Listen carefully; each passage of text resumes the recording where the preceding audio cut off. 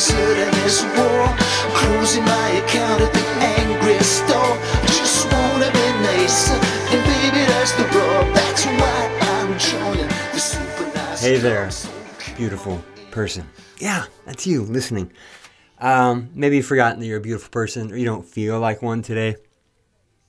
I'm not trying to make this a pep talk. I mean, maybe you're not. Maybe you're not a beautiful person. Maybe you're a terrible, terrible human being. That could be the case. I don't know. But if you are, I'm glad you're part of the Super Nice Club, because let's work on making you 10% less terrible, which, is kind of like 10% nicer, which is our whole jam. That's our whole thing. We're trying to make the whole world 10% nicer. So let's start with the horrible monsters. Maybe that's you. I don't know. Hopefully not. Well, I mean, I don't want to say hopefully not, because it sounds like I'm judging you for being horrible. I'm not. Nuh-uh. We can just own that you're horrible. I am some days. Anyway, who am I? I'm Todd Brilliant. I'm your host. And today's guest is Brendan Leonard, writer, adventurer, adventure writer, award-winning filmmaker, part-time shit disturber, and most notably, the creator of your favorite new website, semi-rad.com. I could say semirad.com, but if I said that, you might go home and type that in, and then it wouldn't get you to semi-rad.com. It would get you to, let's look it up. Where would semirad take you to? It takes you to, God, I'm trying to type. It's like you looking over my shoulder. I'm messing it up. This site can't be reached. So I don't know. I'm not sure what the story is there. Anyway, that's for Brendan to answer, and he does not answer it in this episode. But let me tell you a little bit about him. I got this part off his website. Pretend that I'm Brendan when I read it, or it'll ruin the effect.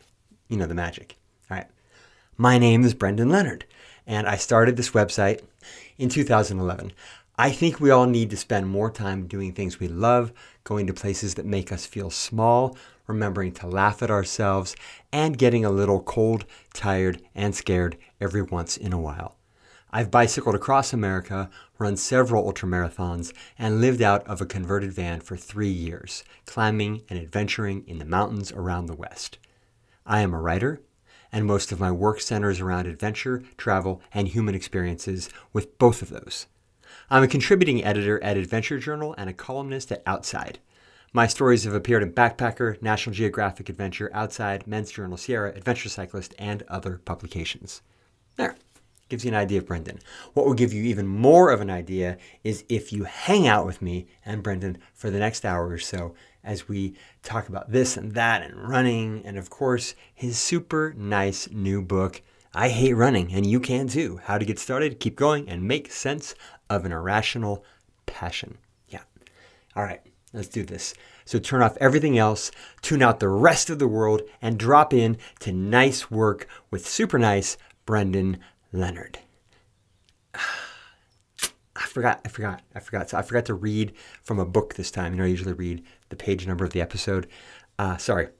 I mean, I didn't forget. I just remembered, obviously, but I forgot in time to actually go do it because, I did such a bang-up job with this intro. Probably in my sexiest voice. There's no way I'm going to re-record this. It's way too sexy. Brendan Leonard, hey, welcome to Nice Work. Really glad to have you on today. What is going on?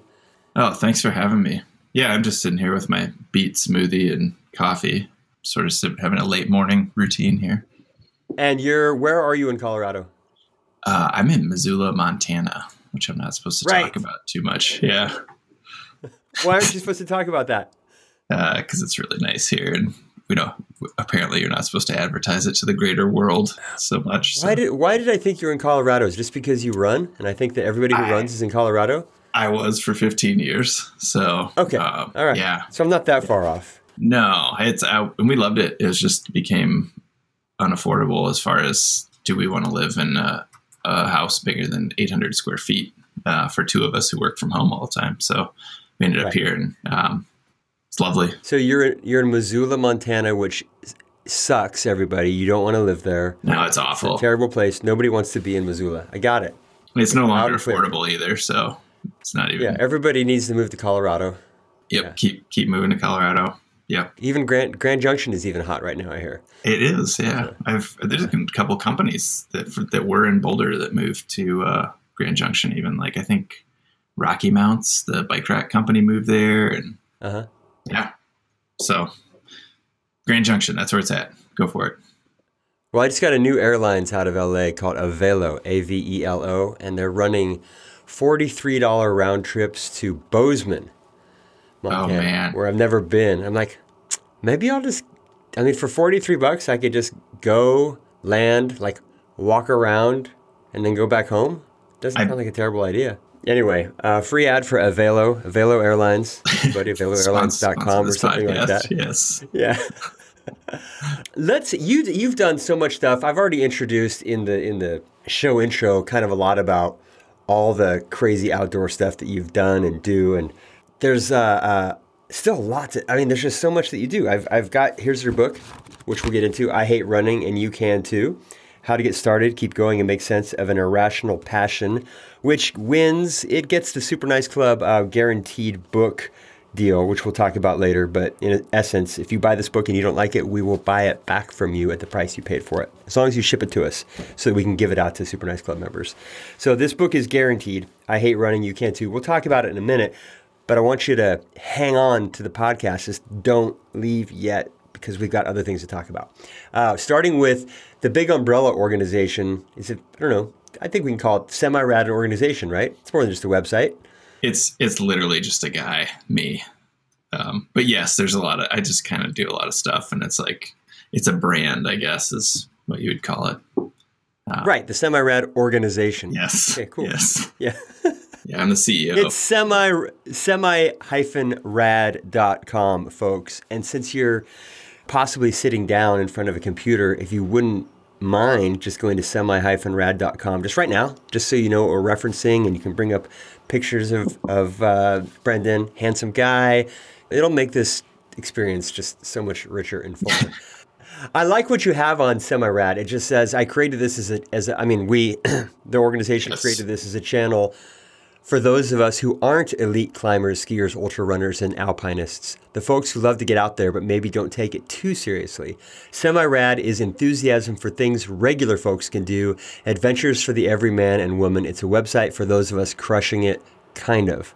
I hope you enjoy it. The tone of the whole site, the tone of everything you do is great. It's super approachable. It's super like, all right, this guy, if this guy can do it, I can do it. That seems to be like the big theme in so much of what you do. And I love it. It's super nice. It's definitely, thank you, Doozer, for introducing the Super Nice Club to Brendan Leonard. That totally makes sense. I get it. I get why you and Doozer are aligned. Who's faster? Who can win in a race? Oh, I'm sure he is. Yeah, I don't. Really? Have you ever done it? No. Could we sponsor like a 100 meter and a 400 meter and a 1600 between you two? I'm not really into competition so much. I don't know if he is either. We ran a marathon together, just like for when he was doing his interviews on YouTube. He would run with people and interview them. So we ran. Yeah. So ours was a marathon, because I was running a bunch of marathons that year. But it was. I don't know if he's that excited about going fast, but I think he is way faster naturally than me. So you guys are both aspirational to me. I'm like, if I could run like either one of those guys, it'd be great. Maybe one day. Maybe it's not too late for me. So Semi-Rad is, why did you start it? What was the MO? Yeah, so I was trying to become an adventure writer from about 2004 on. And I guess what I saw out there was, at that time, between, I guess, 2005 and 2011, it was sort of like follows the model of sports journalism, where we focus on the very highest performers. And that's all we talk about. And it becomes more of a spectator thing than an enthusiast thing. And I have, since college, kind of just been like, I don't want to watch sports. I want to do sports. And a friend of mine said this funny thing at one point, which I'm not going to set up the context, but he said, I like skiing because I like skiing, not because somebody else is good at it, And I thought that kind of sums things up. So I kind of was like, thought, hey, let's focus on the things that we have in common, like rock climbing. Everybody is not going to climb at the same level, but everybody who is a rock climber knows what it's like to get on something that feels hard to them, Mm-hmm. And yes, when you watch somebody who's really good at it, it's beautiful. And they're on something really hard, and you can think to yourself, oh yeah, I've had a hold that small in my hand before and struggled to pull on it just like this person is. So I kind of try to focus on those things that we all have in common. You know, running wise, it's like things about just getting out the door is hard for a lot of people, including myself. Not wanting to go to the bathroom in the middle of a city when you're running 6 miles or whatever. Chafing, you know, hydration, food, like all these weird things that we have in common, even if we're running vastly different speeds or vastly different distances. So I guess that's what I've always tried to focus on is how do we bring people together? And most of the stuff I create is it's not like I do write books, but a lot of the stuff I do is on a weekly basis. So it's smaller things like blogs. So I've come to see it as sort of digital greeting cards, where if I talk about something like how funny it is, the different approaches we take to just climbing a hill on a hiking trail or a mountain bike trail, hopefully people will read that and send it to their friends and say, this made me think of you, Bob, because of that mountain bike ride we did. And hopefully it's connecting people in that way. And that's like the best case scenario for me. Actually, best case scenario is I get rich, but that's not going to happen. So connecting people is second best case scenario for me. Let's just change the attitude a little bit. Let's say it's going to happen. Yeah, you're right. Let's put that out there to the universe. Say it out loud. Yeah, it's going to happen. But what rich is, I don't exactly. know. That's up to you have to change decide, the definition, right? Yeah, rich. Yeah, which that's is fine. up to you. Yeah, I mean, you're in Missoula. Everything's super affordable. Right? I'm not. I am having a great life. I'm totally. It's terribly expensive. Yeah. It's terribly expensive in Missoula. He's just barely. It's awful. By. So Semi-Rad is the big umbrella where you can find everything Brendan Leonard. Would you say that are you like the Semi-Rad guy to people? Unintentionally, yeah. I just thought I would start a website in 2011 and then people will actually refer to me as that, which is kind of, it's fine. You're like, okay, I guess you're calling me Semi-Rad. My mom would be disappointed, but people will address emails to me and say that. I'm like, wow, you didn't even look up my name. But I think about it like, what if I was like, 32 when I came up with the name of that, 31? And like, I imagine rappers who come up with their names at like 17, 18, and then they got to stick with it for like 30 years. Nice. Yeah. You're always going to be Lil Wayne, or you're always going to be Coolio, or like, Jazzy Jack. 6ix9ine, like, yeah. I'm okay with it, I guess. Although Diddy keeps changing. That's right. There's a few people who do that. Diddy's changed it so many times. He's Love now, I think. Is that his name now? Love. Okay, yeah. It's Love. You're super nice. I'm the super nice guy, which is great because, like, I'm not.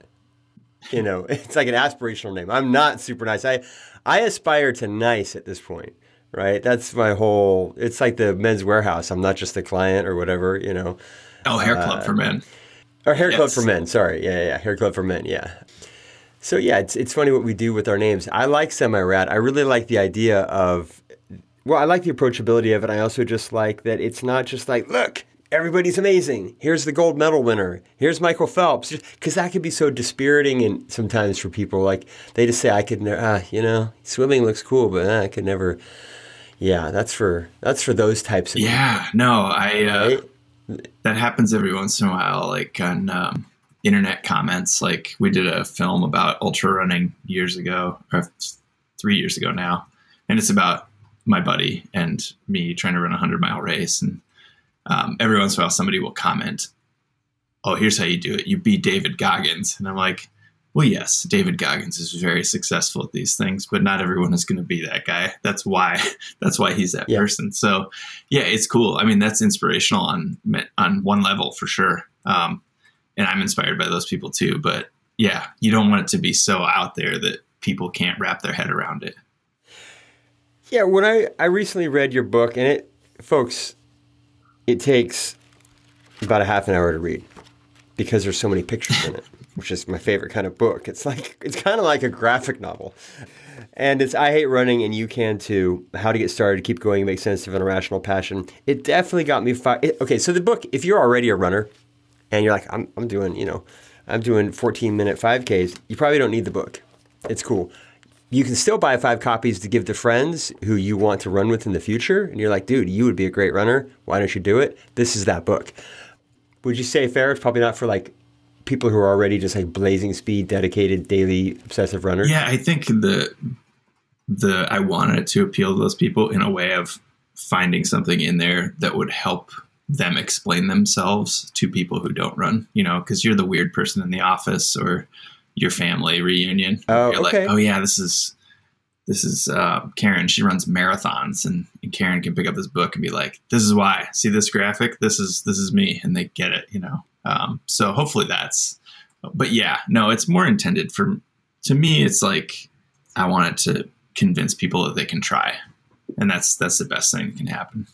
What I love about it is there's a quote in here that just nails it for me. It's fantastic. It's this. Question number 1. Do you run? If you can answer yes to all these questions, you are without a doubt a real runner.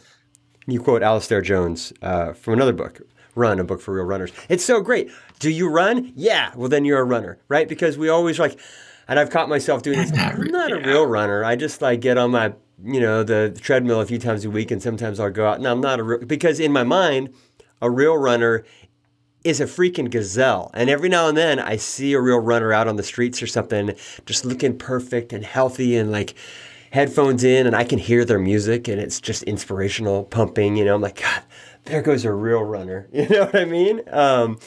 And we compare ourselves all the time. It's really hard not to do it. And your book really makes some great points on that. Just this comparison stuff. Our body types, the way we sort of look at ourselves and go, that's not what a runner looks like. The body shaming, all this kind of stuff.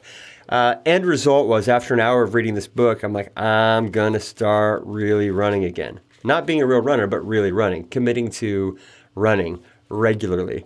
Because there's just so much of your voice in here that has been my voice in the back of my head. You kind of address a lot of the excuses and concerns in here in a really funny way. I loved it a surprising amount. You have guests on, you read their book, you don't know if you're going to like it or not.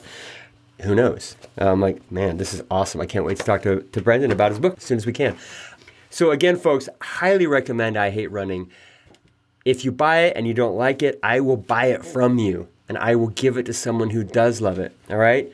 And this is the Scouts honor system. You can take advantage of that if you want to, whatever. That wouldn't be super nice. But whatever you need to do, as long as you read the book, then we're happy we've done some nice work. Now, the book just came out in March, Yeah, right? March 16th. Yeah. So what's up? Is it a hit? According to my book sales record, it is. It's not a New York Times bestseller. I mean, there's only so much you can do through the channels that I have available. And, I'm trying to talk about it, trying to mention it on social media without annoying people, and yeah, I think it's doing okay. And I hope to keep promoting it in a way that's not annoying, I guess. But yeah, it's doing great so far. Super Nice Club members, let's talk about this book. Let's make a goal of selling, let's see here, in the month of June, let's make a goal, Super Nice Club members, listeners to this podcast, of selling 3 or 4 copies of this book for Brendan. All right? Let's shoot for 4. Let's shoot for 4 copies, of I Hate Running and You Can't Do. It's one thing you can do that's kind of cool these days is you can just go onto the internet and order the book. You can type in the title and it'll show you places where you can buy it. You don't even have to go to your bookstore. You can go onto the internet and buy the book, and you can even buy it to where it doesn't have paper, and you can just read it on the internet. That's also an option. If you're still afraid of going to the bookstore or something like that because of cooties or COVID or whatever, you can buy this book online. Brendan doesn't want to annoy people because it sucks selling your own stuff. So he probably doesn't want to post on Instagram to his friends, oh, there's Brendan talking about his book again. I don't mind annoying people or being annoying right now, trying to move this book. Not because I'm trying to make Brendan rich, because he probably makes less than $1 on each one. Wow. You know this. Yeah. But because part of being and living in a nicer world is a world where people feel better about themselves. And fitness is a huge part of that. Feeling fit, having good cardio, being able to be around and healthy, to play with your kids long term. A world where people exercise more is part of the 10% nicer of the Super Nice Club. And I'm not talking about vanity exercising where you're just like, I got to work my traps because it looks sexy. Although that's cool too. I'm talking about getting out there and having the mental clarity that comes with physical health. You know, they really go hand in hand for most of us. So get out there and get running. Even if you don't buy the book, just consider running again as something to add to your daily repertoire. And that's the last I'm going to push of I hate running and you can too in this episode until the end. You know, I have to start promoting the episode. And then it's going to be all over the internet and all that stuff. All right, cool. Before, or was it before? Yeah, it was before you wrote this book, you did this crazy thing, which we need to talk about because it's obsessive compulsive, I think. And I like that. I like, you know, this weird stuff in my guests. You ran 52 races, 52 marathons in 52 weeks. Yeah, not races though. I just kind of decided to start. I was turning 40 in 2019 and was like, maybe I'll do something interesting, like run 52 marathons. And if you start looking it up, it's been done before. There are people who have run 365 marathons in 365 days, believe it or not, which is completely insane. But most of the people who run 52 marathons in a year do races, which logistically is just a nightmare to me. Like, I don't want to do all that traveling in order to do it. Oftentimes they do it to raise money for a charity, which is great. But I also don't think it's something normal people can wrap their heads around. And I was just like, you know, maybe I'll just run them out the front door. A lot of the times just take off and do my 26.2 miles, which you can track via your watch or your phone or whatever, and see how many I can get done. Maybe I'll get injured halfway through the year and not be able to finish. But yeah, I just started running them and I was able to, I think I finished by like December 10th or something like that. And it was awful on a lot of days, but it was a fun thing to try to do. And, you know, sometimes I'd go up in the mountains. Sometimes I would sign up for an actual marathon race. Sometimes I'd take the dog for the first couple miles, then drop him off back at home and then run the rest of my marathon. So it became this thing of trying to stay in shape and run like 40 miles a week. And I'm not very good at daily things, but I'm good at weekly goals. And 40 miles a week, if you run 26.2 miles in one run, you probably only have to do 2 other runs that whole week and you're done. Yeah. Takes a big chunk. I burned all my calories for the week. Awesome. So yeah, that was the thing. And I don't know what I hoped it would do, but I thought, you know, if I can do this, maybe somebody can be inspired to run a 5K every week or a 10K every week or something like that. When you were done, how long was it before you did another 26 mile run? That's a good question. I don't know it. Oh. And were you just like incredibly fit after 52 races in 52 weeks? Did you look down and go, man, look at me? I mean, I think I was fit in that way, I guess. I was able to, the mirror is very, it's a thing where it kind of lies to you in some ways. If you're an optimist and if you're a pessimist, it lies in other ways. But the reason I think I take to running is because it's a thing, it's a fitness thing based around what you can do, not how you look.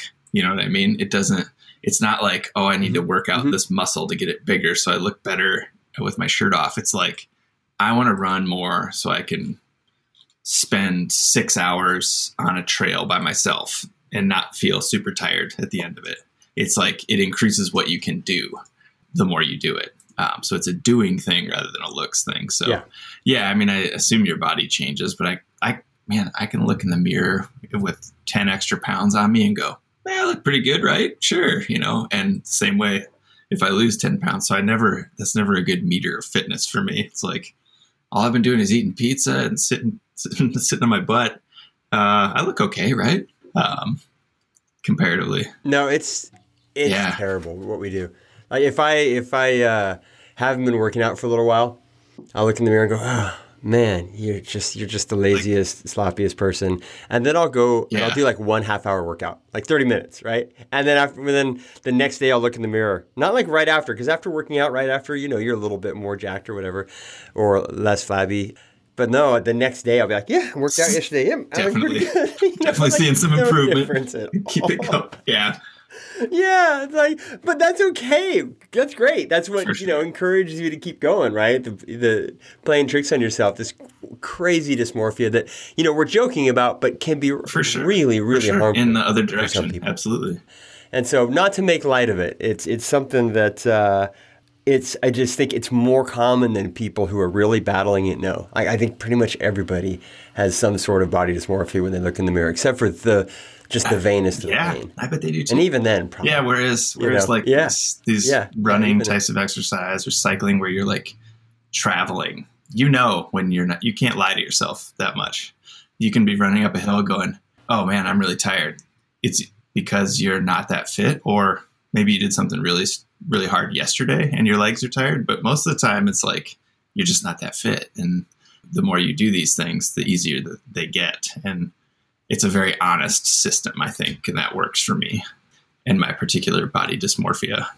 So 52 marathons in 52 weeks is pretty incredible. And if that, listeners, just sort of elevated Brendan away from this relatable, semi-rad guy, and now you're like, I'm not going to run. This guy's, too much of a runner. No, I think it's important to remember, and you pointed out so well. I don't know if you tell a story of like some racer's mom who like walked around the block, and he's like, yeah, Mom, if you could walk around the block once, you can walk around the block twice. If you can do a mile, you can do a mile and a half.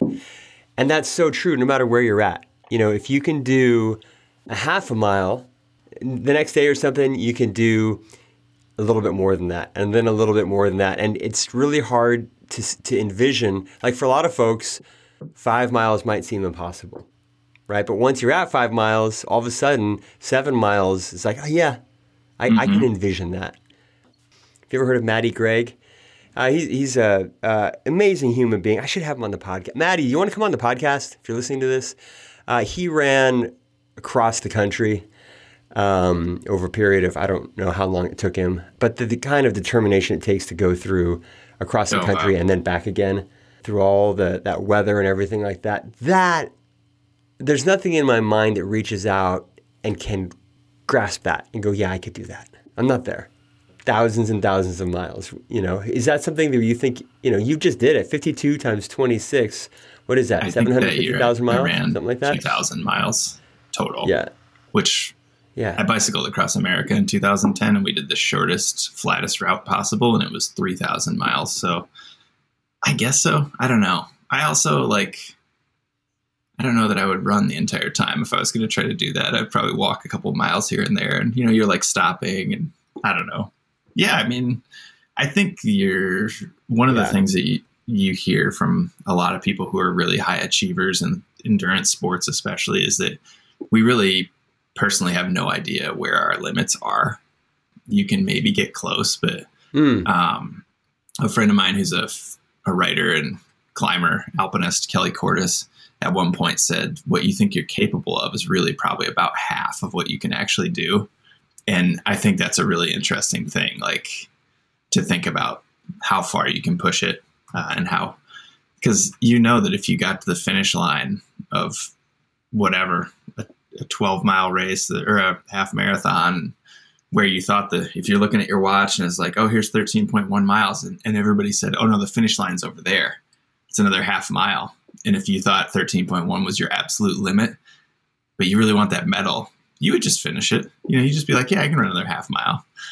And if they kept moving it, you would probably do the same thing. So it's interesting how you gauge your brain to figure out what you can do. And I've experienced it a lot in ultra marathons where you're just like, the last couple hours, you just like keep thinking, oh my God, where's the next sign that says there's only 5 miles left, or the next aid station or whatever. And in your head, you're like, surely we've gone 95 miles at this point, surely it's, but you have no idea. You're just out there and you're like, well, I guess we just keep moving until we see the red little arch and we run through that and then we're done. But you question it a lot. You're like, if they move the finish line like 4 more miles, would I just quit? Like, probably not. I would probably just finish. What do you think that does for, that's a type of physical fortitude, but you're also talking about a mental discipline that comes with that. In your life, before you did the running, before you got into this, you wrote a book called 60 Minutes to Anywhere. It's a whole different kind of book, and that's a whole different episode of a different podcast that you've done 100 times. That's not really what we're here for. But I think it still deserves a little bit of space. Can you, like, in a nutshell, talk about a book that the author of one of my favorite books, one of my favorite outdoor books, The Emerald Mile by Kevin Fedarko. Great book about Grand Canyon, basically, right? And the Colorado River. He called your book a searingly original testament to the transcendent power of wild spaces and the redemptive radiance of the American West. Great. Kevin Fedarko, Yes, you can write. yes. You can write blurbs. Aces. Tell us about 60 Minutes to Anywhere real quick. I want to give people just like a starting out point for you. So when I was 23, I went into substance abuse treatment for alcohol. And the story is about that and about trying to find an identity after that.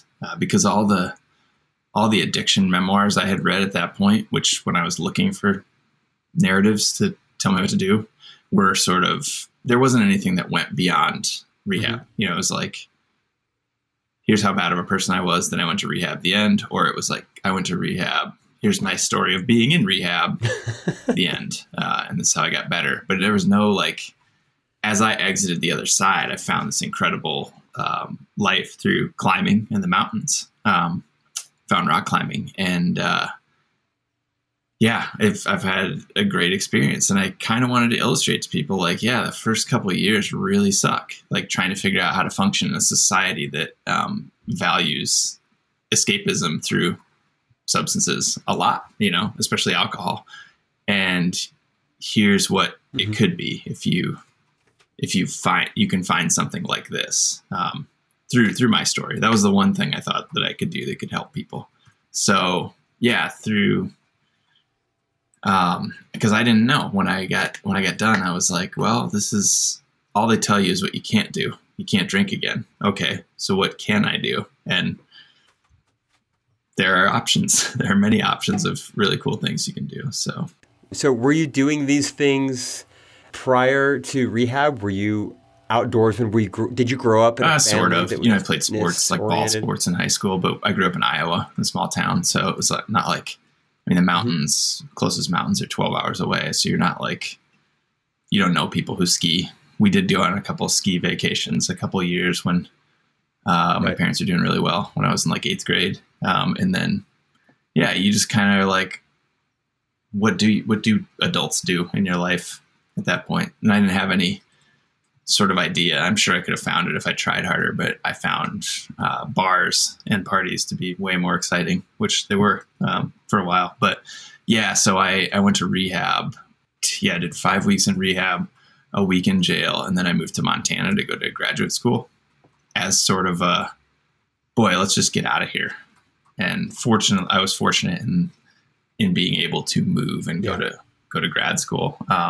There's a scene in that book. It's I had to go meet with my probation officer and basically get permission to move out of the state. And, looking around the room in the probation office, there are not a lot of people who are hey, I want to go to grad school. It's I was fortunate in that I had the resources available to actually just move and start over and get out and find a new life. Most people are not that fortunate. So and then I moved to Montana and got into hiking, got on top of a couple summits via my feet, and then was, found my way into climbing, and that changed my life, became the thing I wanted to do more than anything for 6 years or so. So. Were you writing at this time? Were you working as a writer or creative while you were getting introduced to I got a master's mountain climbing and hiking? Journalism. This funny thing, when I got here, I was total ideal would be to write for Rolling Stone magazine, write about music, because I love music. And my second year in school here, I took a magazine writing class, and in order to pass, you had to get published in a magazine. In my head, I was how am I going to get Sports Illustrated or Newsweek or Rolling Stone to publish my stuff? I was totally unaware of all these smaller magazines. And a fellow student said, you should try to pitch something to Idaho magazine. They take just about anything. And I was okay, I shouldn't do that. That's what she said. And they paid $40. And so I sent him a pitch. I was hey, last summer, my buddy and I did this really quick road trip around Idaho and did these 3 cool things, including climbing Bora Peak, the highest mountain in the state. And they took it, and I was like, whoa, okay. I could actually do these things that I want to do on the weekends and potentially write about it and get paid for it. And in your idealistic... Okay, so that was the genesis. Yeah. So it took... So first year as a freelance writer, I made $40. The next year as a freelance writer, I think I made $150. Okay. And freelance. And the next year, I think I made $1,200. So you at that pace, you're making millions now. Yeah, right. It was just doubling. Tripled, then 10x, and then... Yeah, no. I mean, you think about it, like when I went, it took until 2012 before I was able to go full time, like before I'd gotten enough stuff going where I could say, okay, I think I can make a living off of this, like full time. So it took me a while, and I went through, everybody has a different path, but I wasn't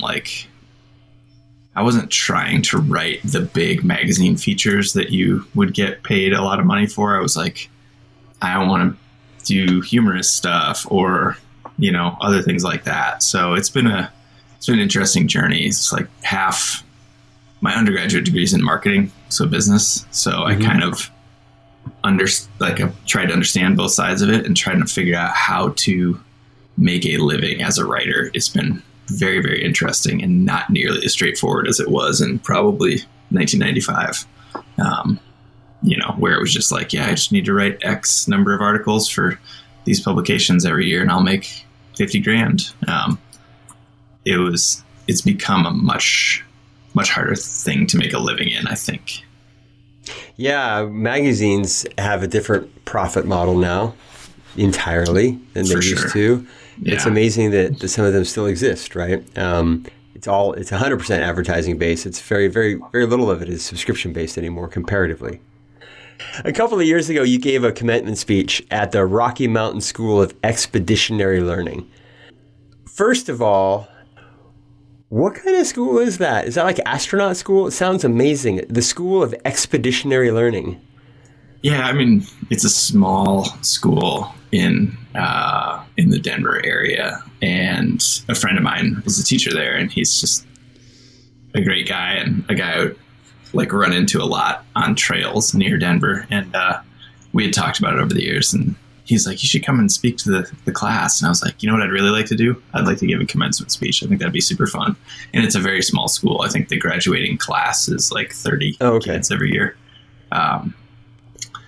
So as I understand it, they base a lot of their curriculum around the Outward Bound model, which the founder of Outward Bound, Kurt Hahn, created. It's an interesting school, and it's not at all like my small town public school experience. But they were open to having me as a speaker, and I was like, I just want to do this just for a thing, because it's kind of a fun thing to do. And lessons I've learned along the way, and they're very simple. It's like show up, work hard, be nice to people. It's pretty simple stuff, and deliver that in whatever the speech was 10 minutes maybe. So, but yeah. The speech was titled Dream Big, like you said, work hard, be kind.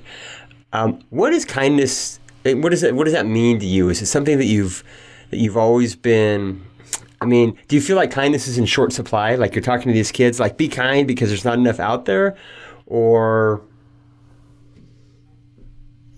Yeah, I think the more time we spend on the internet, the easier it is to encounter people not being kind to each other, right? Maybe you've had these sorts of days too, where you're you spend your whole morning working on things and checking social media and blah, blah, blah, and reading the news, and you're like, oh my God, the world is such an awful place. And then you go to the hardware store, and it's unbelievable. The world is not falling apart. People are still being civil to each other, and I can't believe I survived leaving my house and coming to the hardware store and going home. And it's actually not that bad. And it's in the real world, we're not as nasty as we are online, and I am not nasty online God, what if we were? What if you go to the store as you're checking out, the clerk's like, so who'd you vote for? right? And you're having those kind of conversations in real life. How awful would that be? And then there's 60 guys standing around you talking shit Right. and mansplaining to you why you shouldn't have done that. Like, yeah, it's, and I'm convinced that, you know, people of my demographic and your demographic, which is white males, are like responsible for 95% of the meanness on the internet. So, that could be a little high in the estimate, but I just feel like it's so. I had a friend I was complaining to about somebody.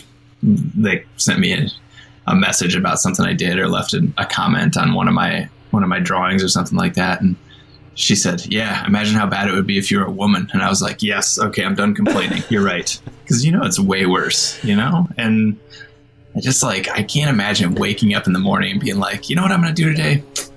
I'm going to be a dick for about 10 minutes and just leave like 7 really bad comments and make people feel bad. And then I'm going to go on with my day. You know, it's like, wow, what are we doing? You know? Hopefully what we're doing is we're learning, because social media was just sort of like poured onto us all of a sudden as a species, right? We woke up and we didn't get to evolve into this new form of communication and this new form of tribal finger pointing and all this kind of stuff.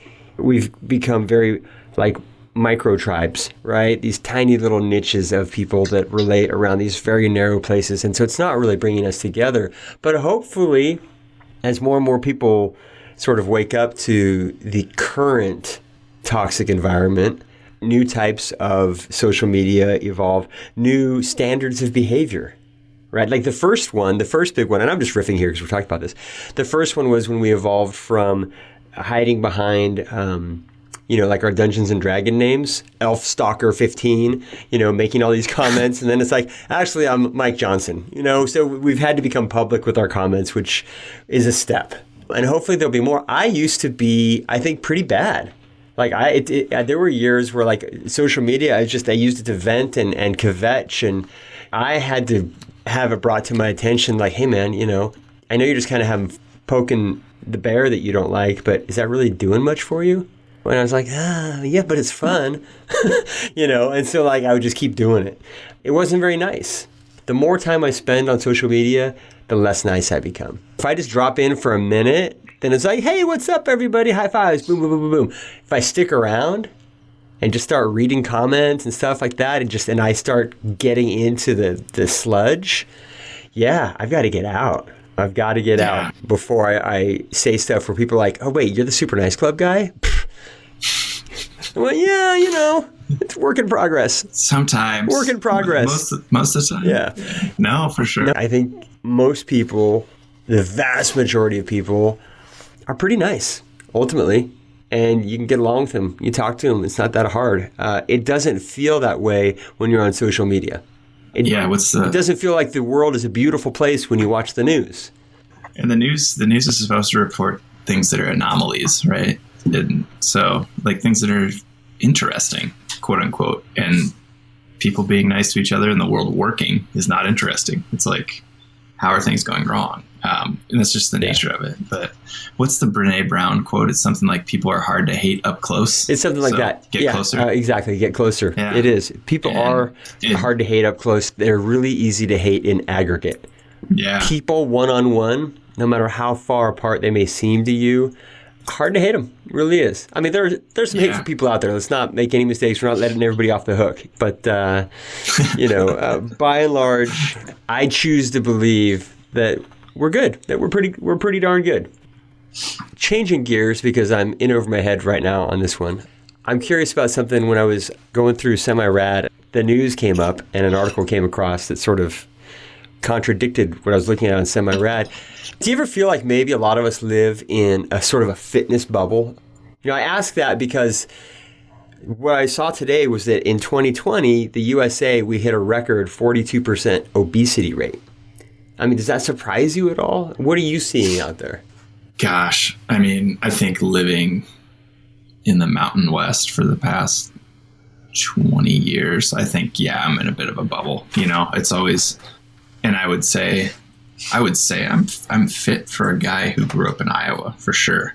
but it's because I've had 2 decades of going up and down mountains, which is like, that's a lot. And I'm literally the least fit person I ever hang out with. Like, Dang. I'm not talking like people who are professional athletes. I'm like fellow people who are keyboard people sitting in their offices all week. And people are like, do you want to go for a run? I'll be like, how fast do you run? Or can I keep up with you on a bicycle? Probably not. And I'm routinely like always being like, yeah, if you're okay going slower, skiing this thing or whatever.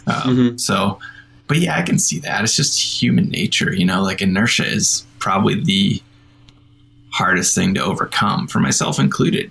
I could literally sit down in front of a TV and watch like 4 movies today and not be bothered by it at all.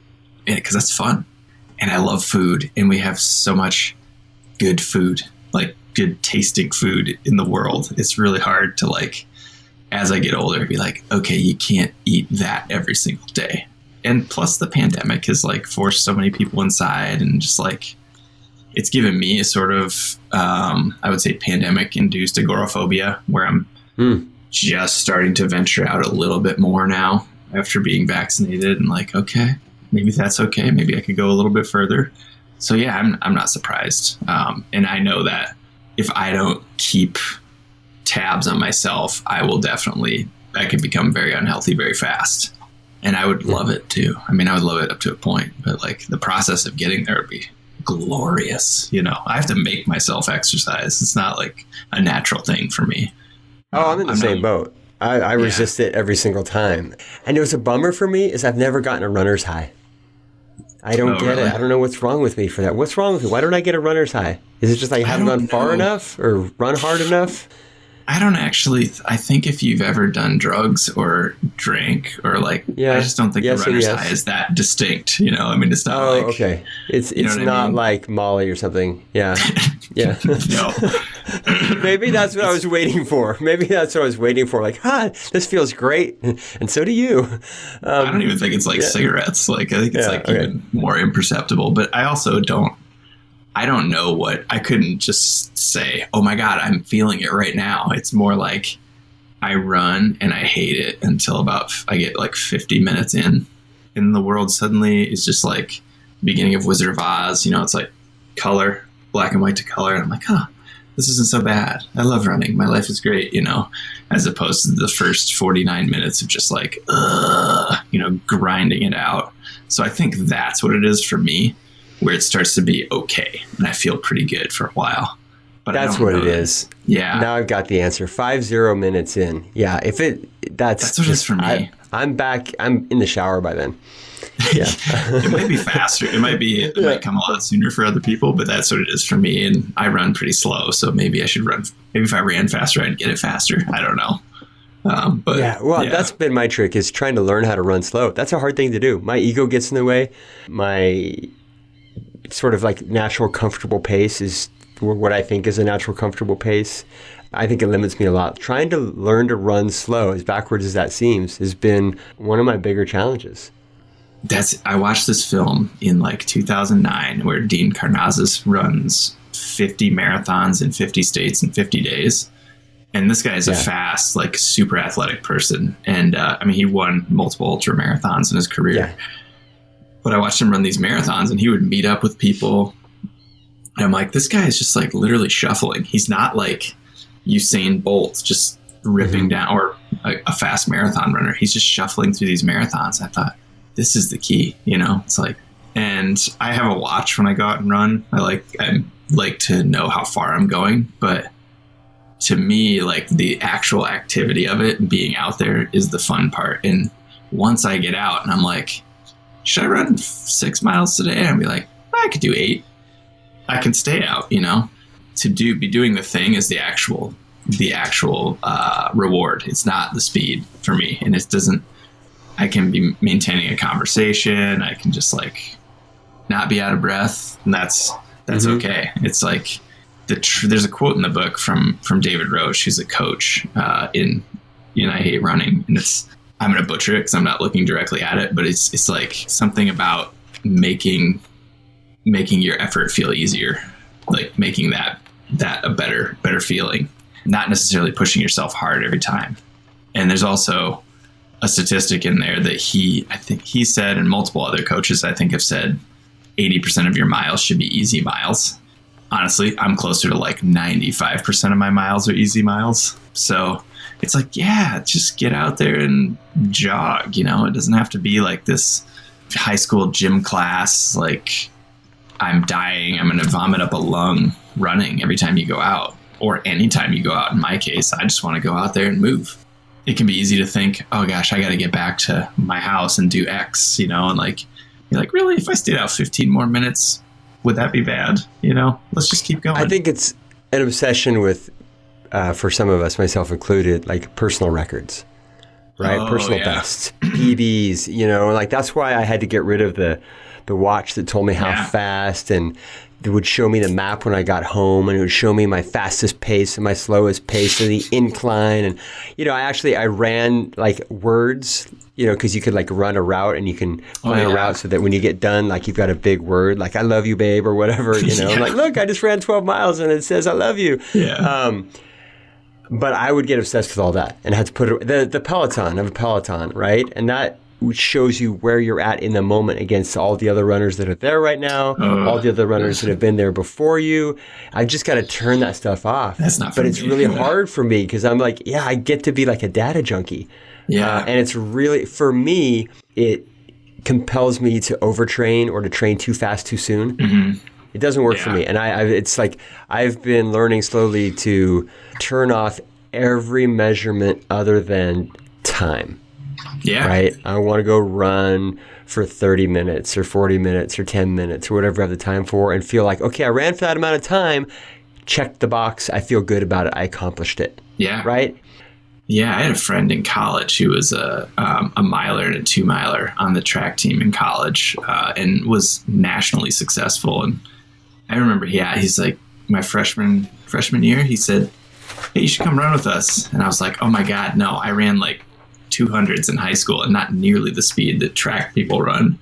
And he's like, oh no, we just do like easy miles during the day. And then that's before track practice, the distance guys. And I go, well, how far do you go? How fast do you go? And he goes, oh, we just assume 10 minutes is a mile and we just go run for like 40 minutes an hour, you know, whatever. And I thought, oh my God, they literally just go out there and do their thing for a little while just to move for 60 minutes. And these are actual really successful athletes. So it reminds me that there's like that Gary Snyder poem about fishing, which it's something along the lines of first we went fishing, then we took the barbs off our hooks, then we took the hooks off our lines, then we just went swimming.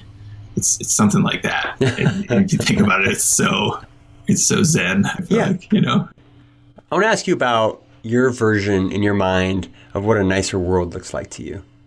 Boy, that's a good question. Now, remember the Super Nice Club, we're just trying to make the world 10% nicer. So, you know, it's not like, I'm not asking you to envision like a planet that's been terraformed or something and is lush again and dinosaurs and humans are living hand in hand or hand in paw. What's a dinosaur hand? Is it a paw? Claw? I think it depends on the dinosaur probably, right? Like, or feather wing. Brontosaurus is very different than a velociraptor. You get the idea. Yeah, pterodactyl. Yeah. So a little bit nicer. What's a little bit nicer world look like to you? Like the whole world is tough for me to grasp, but the thing I think about is, which I think it would be nicer if more people thought about it this way, is like how is this thing that I'm putting out there going to make people feel? Whether it's a tweet, an Instagram post, you know, whatever, you can get pretty famous or gather a pretty big following by like trying to provoke people, you know, and that some people like to do that. I am the exact opposite of that. I do not want to be the worst part of somebody's day ever, you know, no matter what happens. And I think there's a lot of people who don't think about that. They're just like, I'm just going to tell you what I think in this little comment. I'm just going to do a little drive-by, drop this here, drop this little grenade on your life, and then walk away. And I think so much of the bad feelings we experience can be because of that. You know, there's days I've just been on Twitter and like Twitter makes me laugh my ass off on maybe a daily basis, but there is a mess of shit you have to wade through to get to the funny stuff sometimes where And some days I've been like, this site is literally just people complaining about how awful things are, like in a very clever way a lot of times, you know, and I respect the cleverness of it, but it also is making me feel awful. And it's hard. It's fear spreads way more quickly than positivity, which has been proven. So it's hard to like fight that. And I'm a total cynic and I'm a negative person at heart and by nature, you know, and to like fight that and like keep that, so like punch that person down and be like, shut up. Like you're not putting that out in the world is difficult. And I've tried to, for the last decade, just try to create things that are not negative, which is really difficult for me. And I think that's the biggest thing we can offer people is just like, I'm just not going to say that thing that's nasty. Man, I'm so on that. I'm on that train with you. That would be a nice world. And I have a very parallel journey myself too, just with the Super Nice Club being the thing that I hope is carrying me, like you're semi-rad, to let my inner cynic find a more balanced place in my life, right? And to not do the punching down. Actually, Twitter was the first social media thing that I abandoned. Super Nice Club has a Twitter account, but it's barely used. It's because I, Todd Brilliant, was first like, man, Twitter, this sucks. Everything's awful. Facebook caught up. All right, yeah. Facebook caught up. It did, and went beyond, I think. But by then I was addicted, and that's my battle. But I like that. I like that a lot. I like the idea of, and it's something I'm still working on, of just having all of us not want to throw a grenade into each other's days, right? What's the win in that? Where is the win in that? Are you changing somebody's mind? No. And some part of you feels bad about it too. Maybe not consciously, but some part of you is getting some of that shrapnel. Yeah. I guarantee it. I was at Burning Man. Sorry. That paints me as a certain type of person. I was at Burning Man a few years ago. Do you know what Burning Man is? I do. Yes, I've known about Burning Man since 2000. I assumed that everybody knew what it was, yeah. But and I was watching the man burn. Super environmentally rad thing to do, by the way. Burn, all this wood. But a thought occurred to myself, and it was just this. It was something like, if it doesn't promote love or learning, leave it be. Right? And that's what I've been trying to use to guide my sort of social media posts. If it doesn't promote love or learning, don't do it. I think I've been 80% successful with it, probably 80%. So along those lines, do you have any sort of challenge you can issue to people listening or members of the Super Nice Club? Something they can do to make their world a little bit nicer? Yeah, I mean, I think about this a lot. And my rule, I was just writing this in a thing for somebody else, but my rule that I came up with many years ago is that making fun of us is okay. Making fun of them is not okay. And if I can include myself in a group and make fun of myself, and people who are like myself can laugh at it as well, that's okay. But for me to go, those people over there are idiots because that is further dividing people. And that's my rule. I don't try to shit on people who are not like me. And me, I'm a big target. I have lots of things I know about myself that I can make fun of, but I think it's this way of poking fun at yourself and the folly of being a human being. Whether it's how many times I hit the snooze button before I actually get out of bed, it's a way of helping people laugh at themselves, as opposed to being those people over there are different and that's why they're bad. And I think that's you're uniting people who also want to laugh at themselves, as opposed to dividing people, whether it's liberal, conservative, vegetarians and omnivores, CrossFitters and ultra marathon runner. It's we're all different, but if you can pull people together as opposed to making fun of the people on the other side, I think that helps me tremendously. So when I put stuff out there, I always think about that first. And I don't know if that fits the answer to your question, but that's kind of the way I've been viewing things in my life. I think so. Would it be would it be fair to me to summarize the challenge something like, laugh at yourself, not others? Yeah.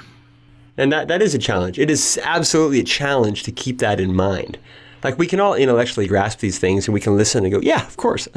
But to keep it top of mind enough to where you correct yourself. And if you want to go next level, like if you want to take that to the Super Pro Challenge, maybe try to gently correct others when you see them laughing at others, right? Like, don't look the other way.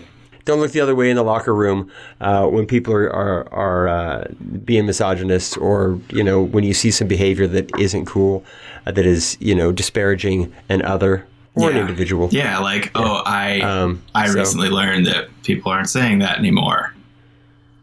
FYI. Yeah, that kind of thing. Don't make it about them. Don't say, "Hey, stop being a dick." Say, "Hey, I recently learned that." Who knew? But that's not a cool word don't anymore. Don't make it about shame. Right? I think is the number one thing. How dare you? Yeah. That's responding and not reacting, right? And then, do you have? This is the fun part for you. This is the exciting part. Every guest is always so excited about this part. You have a question for me? You get to be the host for a minute. And you get to grill me with a question. Yeah, is that your real last name, or did you change it? No, it's my real legal last name. But so did you make it your last name, or was it a parent? Like, has it been passed down? And what is the story behind it? It has been passed down. It's been passed down from me to my son, Justice Brilliant. Yes. Okay.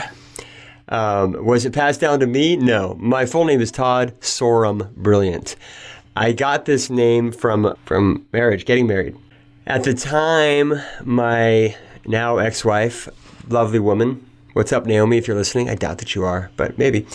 She didn't like her last name, Johnson. And she didn't like my last name. And I'm like, well, so, what do you want to do? She came up with the last name Brilliant. I think she read it like on the shampoo bottle while she was taking a shower. She came out of the shower, she's like, what about Brilliant? And I was like, I didn't love it. Okay, it just felt egotistical to me. It's ended up being great to me because people don't forget my name, right? And it's like being named Joe Cool or something, right? It's been good branding. So I said, hey, how about this? How about we have our wedding guests vote on our last name? And I was pretty confident that they would be traditional. So it was like Sorum, S-O-R-U-M, it's Norwegian, Brilliant. Like I think the Johnson Sorum, like, that kind of like you take the both. Something crazy weird, like a funny name. And then maybe something else I don't remember. What I did not foresee was that I didn't foresee the sort of the split vote effect. So in total, Sorum and the hyphenated Sorum last name won by a pretty big margin. But they competed with each other so that Brilliant was the single biggest vote getter. That's like the Democrats are always worried about a super liberal because they're like, you're going to split the vote, and then that whole madness. So it split the vote. Brilliant won, and I had made the agreement, so that was the last name. And it has been since 1999, since 9/11/99. Wow. Yeah, I think I'm glad I asked. Yeah. That's an interesting story. Yeah. I think the hyphenated name works for like a generation, and then like it's like the next generation, do you do the double hyphen? And then it's like we could becoming infinitely longer last names. But I've always thought that'd be cool to just make up your own last name. That'd be fun, Yeah, well, Justice, he's 18, going to go to college at Oregon. He's going to be a Duck next year. If anybody out there is a Duck and living out there, and my kids could be living near you.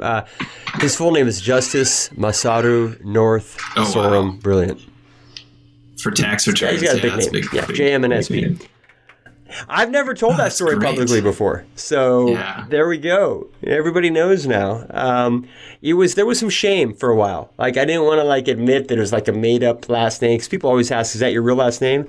And rather than get all into that, I'm like, "Yeah, it's my real last name," because otherwise it's a story, right? And you're just like talking to the person who's taking your reservation, right, at the restaurant or something. Like, yeah, it's my real last name. But I always feel like.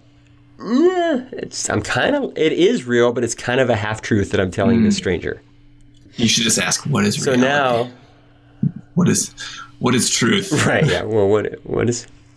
So, folks, if you take away anything from this conversation, I hope it's none of my words, and it's the wisdom of Brendan here. But more than that, I hope it's that you need to go out and buy I Hate Running, and You Can Too by Brendan Leonard. It's published by Artisan Adidas. Books. Published by Artisan Books New York. Go to IndieBound, indiebound.org, and it'll lead you to where you can buy that. Although maybe, for chart purposes, it's better for Brendan if you buy it on Amazon. Whatever, just buy it. And it has the Super Nice Club guarantee. If you don't like it, let us know. We'll pay you whatever you paid for it. Doesn't count if you buy like 100 copies. All right, I'm not going to buy 100 copies back from you. That's just nonsense. But if you buy a copy and read it, yeah, it's guaranteed. Because I know you're going to like it. I know you are, because you're here listening to this podcast, which means, one, you're in the Super Nice Club, so you're a type of person that I kind of already get. You're a human being. Or you're a fan of Brendan's and somehow you haven't bought it yet, which is weird because it's been out for a couple of months, right? And it's super important to drive traffic on these sales early in the publishing process. So if you haven't bought it yet and you're a friend of Brendan's, you need to buy a second copy to make up for your sloth. Cool? Thanks for the plug. Yeah. Brendan, thanks a lot, man. I really appreciate you being on here. I really do. And thank you for writing this book. This is a book that's going to have an impact in my life. And that means it's going to make an impact in my family's life too. Because running brings mental clarity and all kinds of I appreciate you saying that. Thanks for having me on. This has been fun. And so there you have it. Once again, another super nice conversation with a super nice human, Brendan Leonard. Are you inspired to run? Maybe even just like power walk? Remember those people in the malls you'd see, like usually older people with the hand weights or the shake weights or whatever, like power walking through the mall? That's cool. Like they want to be active and limber and doing stuff. I'm into it. I remember when I was a kid, I'm like, that's kind of weird, but no, anything to get out there and get moving and get back to kind of what humans are supposed to be, which is not desk-bound sloths, right? So check out Brendan's book on running because it's awesome. He's awesome. Also check out semi-rad.com. And thanks for listening to this podcast. Thanks for sharing it with people because you do, right? You share the podcast. I'm really stoked on that. Thanks for being excited about something you don't know about probably yet, which is the Super Nice Club Bring the Nice tour that's going to be hitting cities across the United States, COVID Delta Plus variant permitting, this fall. If you're interested in learning more about that or want it to come to your town, holler. Next week's awesome. Next week is episode number 74, wow, with Victor Litvinenko, Raleigh Denim Workshop. Are you into salvage jeans? You into denim? You into pants? You into clothes? You into being alive? If you're into any of those things, then it is going to be a great podcast for you. Seriously, Raleigh, maybe you're not into pants. All right, maybe you're a shorts person with socks and Birkenstocks. That's cool. You do you. But the craftspersonship of what Victor and his wife, partner Sarah, do with their company, Raleigh Denim Workshop, it's impressive, and it goes a big way towards that 10% nicer world when you're doing things right from a labor perspective, from a material sourcing perspective, from a heritage and respecting your local history perspective, and from just making bitchin' clothes perspective. It's awesome. So that's next week. Until then, stay nice, everyone.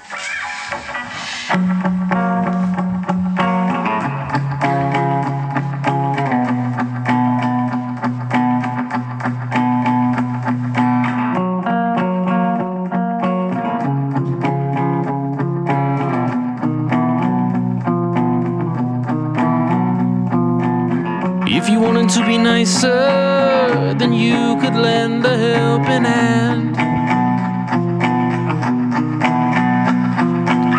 If you wanted to be nicer, then you could see your neighbor's band.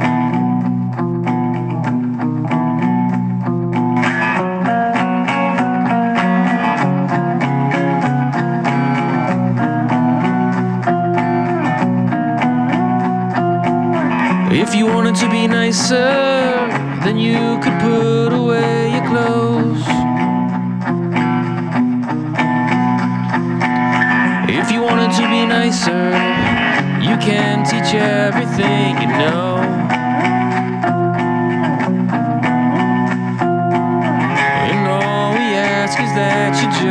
become 10% more nice. And all we ask is that you just become 10% more nice. And all we ask is that you just become 10% more nice.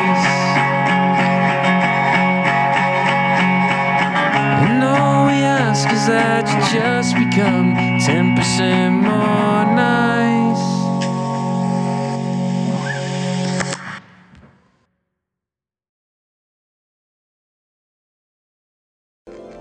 So what? Big deal.